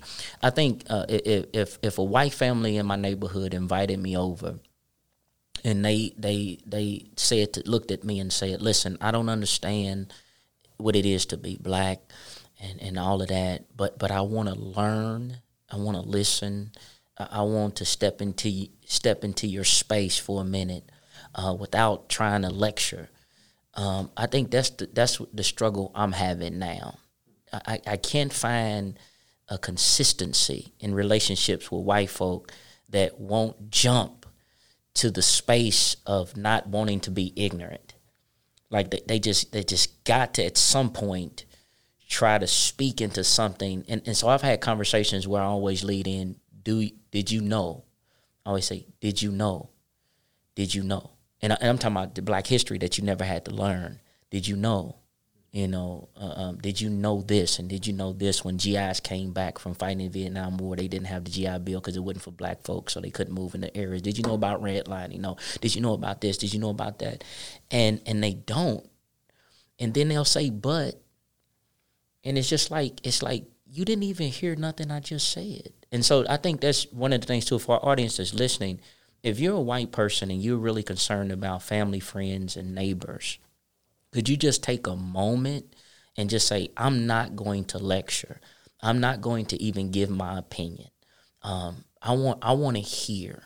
I want to learn. I want to listen so I can get to a place of brokenness and lament, and then I can love you. I think it's impossible to love somebody who you don't know. You cannot love me if you are not willing to listen and learn, and you can't love me. How could you love somebody you're not even willing to listen to? And so we're throwing this out here. Just love your neighbors, but you don't know the black experience to be loving because you never had to, and that's systemic. Right? And so I think if for our folk who are listening, I think that's a great space to build relationship with black folk who you're saying, the reason why I want to do it is because I see that there's something wrong in our country. And maybe if I just took a moment and paused and listened and learned about the black experience of what it's like to be black as a Christian, that might change something going on inside of me that's a great starting block for me to make some real change. I'm going to close up our time, so there's so much more we could say. Do you guys have a certain Bible passage that just really jumps out at you that you're like, I wish people who are watching and listening would really pray about, consider this? The one that comes to mind for me, and it goes to what you just said, Narelle. Romans 12:15. Rejoice with those who rejoice, and mourn with those who mourn. Some translations say grieve with those who grieve. The whole idea is to realize that some people in our country right now are experiencing profound hurt, pain. Even some of my friends have told me about, when they see a police light come on, the terror that comes over them, the fear that comes over them. And as Rashad, you said earlier, and I can't remember if we had the camera on, but I think we did, that doesn't mean that our police officer brothers and sisters aren't also experiencing fear when they go to work every day. Sure. So we celebrate with those who are celebrating, and we grieve with those who are grieving, right? That's just what we do. But Christian, you're allowed to put aside your opinion to mourn with somebody who's mourning. You're allowed to do that. Not only are you allowed to do that, you are encouraged by the scriptures to do that. That's an imperative. You're commanded. Yeah.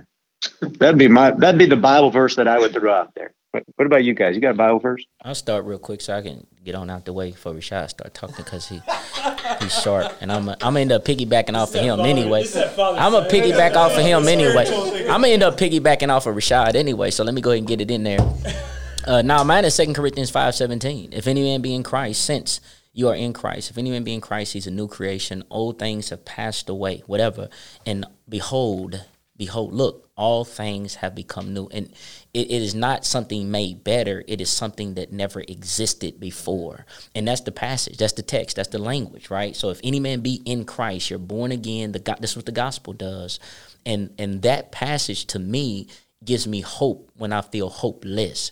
Because if that person comes in contact with Jesus, then now the barriers are broke down. They become Christian first, and their identity is found in Christ first.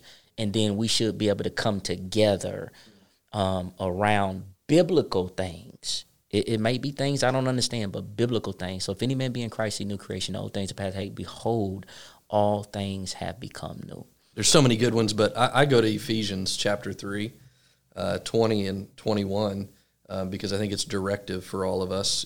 As I said earlier, the book of Ephesians is all about this diversely organized church, where Paul spent the majority, more time than any other church that he planted. He spent the majority of his ministry there.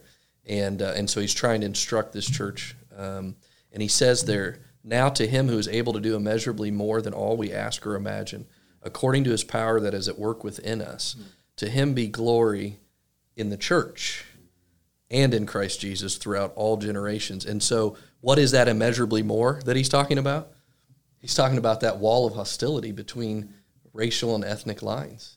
And so, of course, he's talking about reconciling us to God, but he's talking about reconciling us to each other. And so he's saying in this moment, this is immeasurably more than you can think or imagine, but he can do it. And it happens through the church. It's in the church. Yeah. So I'm going to confess my own sin for a minute. I've only heard that verse used in the context of the next big thing, whatever church is going to take on next. It's the next building program, the next mission, the next program, the next blah, blah, blah, the next. And you're absolutely right, brother. You just exegeted that text exactly as Jesus meant it. And that was a good word for me. Thank you. And I want to say, man, thank you, Matt, just for the level of humility. I mean, people are seeing this and hearing this. And it's like you're demonstrating what it's like. I'm at this church. It's big. I'm the senior pastor. And I'm ignorant about this. They just helped me. Like, can we all get to that space? You see what I'm saying? That's what I'm saying. Can we just get to that space? You don't have to know everything. You don't know, right? You don't know. And that's the experience of relationships. Tim speaking life into that passage, and saying this, look at that. And you're, wow, I've always talked about the next big thing, but that's really, I should have been leaning into. You see, that's just powerful in that moment. I just don't want folk to miss that moment. You got to do it. We got these little churches. It ain't about numerical piece. We all big in God's sight. Because I'm actually, all Kingsway people are my people now. Because me and him cool. So I really got to make a church. So all y'all people are actually my people. So if they go over to Kingsway, they really just went back to New Living. If they go over to the Rock, or they go over to City Church. Listen, we got a multi-site going away. We all really, since he got the bigger church, we all little Kingsways. That's just going on right here. So our pastor just got through. Did I prophetically speak right there? Okay, I'll just... Man, there's so many. I think a passage that I have come back to a lot here recently, if you'll forgive the analogy. I've been going back to the parable of the Good Samaritan quite a bit, and the idea that real compassion is moved to action. Everybody saw the same thing. Everybody walking by probably said, man, that's awful that what happened to that guy. But only one guy saw it and was willing to do anything about it. And so that's Luke 10. That's the passage I keep going back to about, all right, so Lord, I don't want to just see things and be grieved, although it's right to see things and be grieved. But I want to experience compassion that leads to action. And so I would encourage believers, whether it's this issue or others, man, when you see those things, how is God calling you to act in response to that?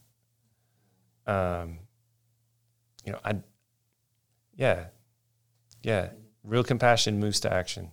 And so that's a good bottom line. And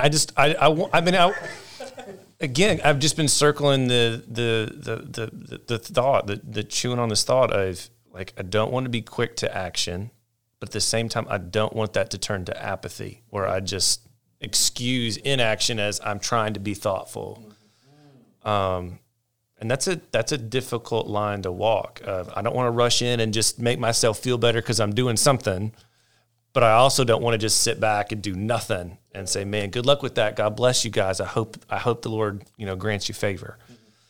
And so my urging would be for believers, man, as you think through these issues, how is God calling you to act? So I'm gonna do the remix on PT real quick. He was in 2 Corinthians 5:17, right? I'm going to go a little bit before him. Same chapter, 2 Corinthians 5, just because, there's all kinds of stuff on my heart, but that, since he brought that up, Paul says in that context, the love of Christ controls us. And since we've kind of covered every other thing, like, I want to speak to not just your congregation, but our congregations, and not just white people, but black people, Christians. The love of Christ controls us. One thing that's been difficult for me, that I praise God for this space, I've been a lot more vocal in this space because I feel a lot more free, right? Most people who see me on Facebook or who see me out in public, I'm trying to bring everything in here, right? But I've been allowed to just kind of be free. I don't get a lot of this freedom. But it's not because I'm old 14-year-old Rashad. It's because the love of Christ controls me. So my approach, even when I'm correcting, rebuking, receiving, or any of it, is that the love of Christ controls me. And the white brother or sister who may even be hurting me, I no longer see according to the flesh. It's right there in that same text, right? And so even if you're listening to this now or watching this and you don't agree with PT, you don't agree with me, you don't agree with these brothers, maybe you feel like the white people in the room should have stood up a little bit more for white people, whatever, like, all right, just fall back and just fall on that verse and start using it as a filter. In your response to what you just heard of real experiences, real pain, real sorrow, and real hopelessness outside of Jesus Christ, can you just filter your thoughts, your Facebook posting, your speech before you think about leaving the church or anything? Can you just say, is the love of Christ controlling me? Or is it my opinion, my views, my idols, my whatever?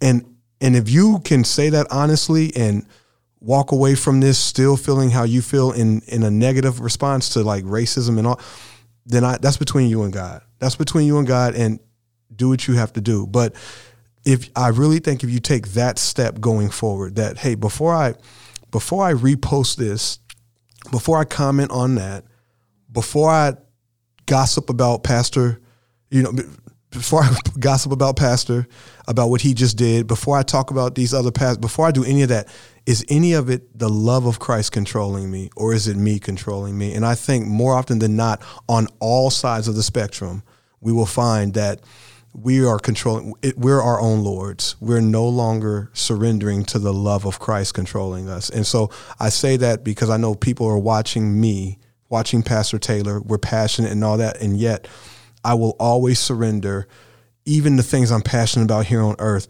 for the love of Christ controlling me. That's a good word to close on. That was our entire sermon series in August, was what's compelling us. And it was all about that passage. Christ's love compels me. That's what it's all about. Guys, I love you. And I hope this isn't the last time we do something like this. We joked, so those of you watching this, about maybe joining together on a series around what does it mean to love our neighbors? We love ourselves next year. Let's have that conversation. I don't know what that would look like, but I'd love to see this community transformed by us and the way we love each other. So if you guys don't mind, I'll pray real quick and then we'll close out. Heavenly Father, I don't even know if anybody's going to tune in for this prayer, but I know you are. And so God, you're here with us right now because there's two or more gathered in your name. And in the name of Jesus Christ, Father, we claim your promises over us. We claim your identity over us. We claim, Father, that it is not the color of our skin or our hair or our language or our originating country. Father, it is the name of Jesus that transforms us. It's the name of Jesus that brings us into union with you and with each other, and that one day our names not only will be, but are written in heaven right now, Father. And that I'm going to stand with these brothers in heaven and their churches, and we're going to stand arm in arm and sing all kinds of songs to you. And there's not going to be a little place in heaven where each of our churches are broken off. They're already all mini Norell's churches anyway, Father. And I just thank you, guys. For these. Thank you, Father, for these men. I thank you for their church. I thank you for their people. God, I pray protection over each of these men. I pray protection over Kingsway. God, we have to talk about this. We have to deal with it. And we pray for the unity of the body. Father, may the remnant stand up in this day in the name of Jesus. It's in his name we pray. Amen. God bless you guys. Thank you.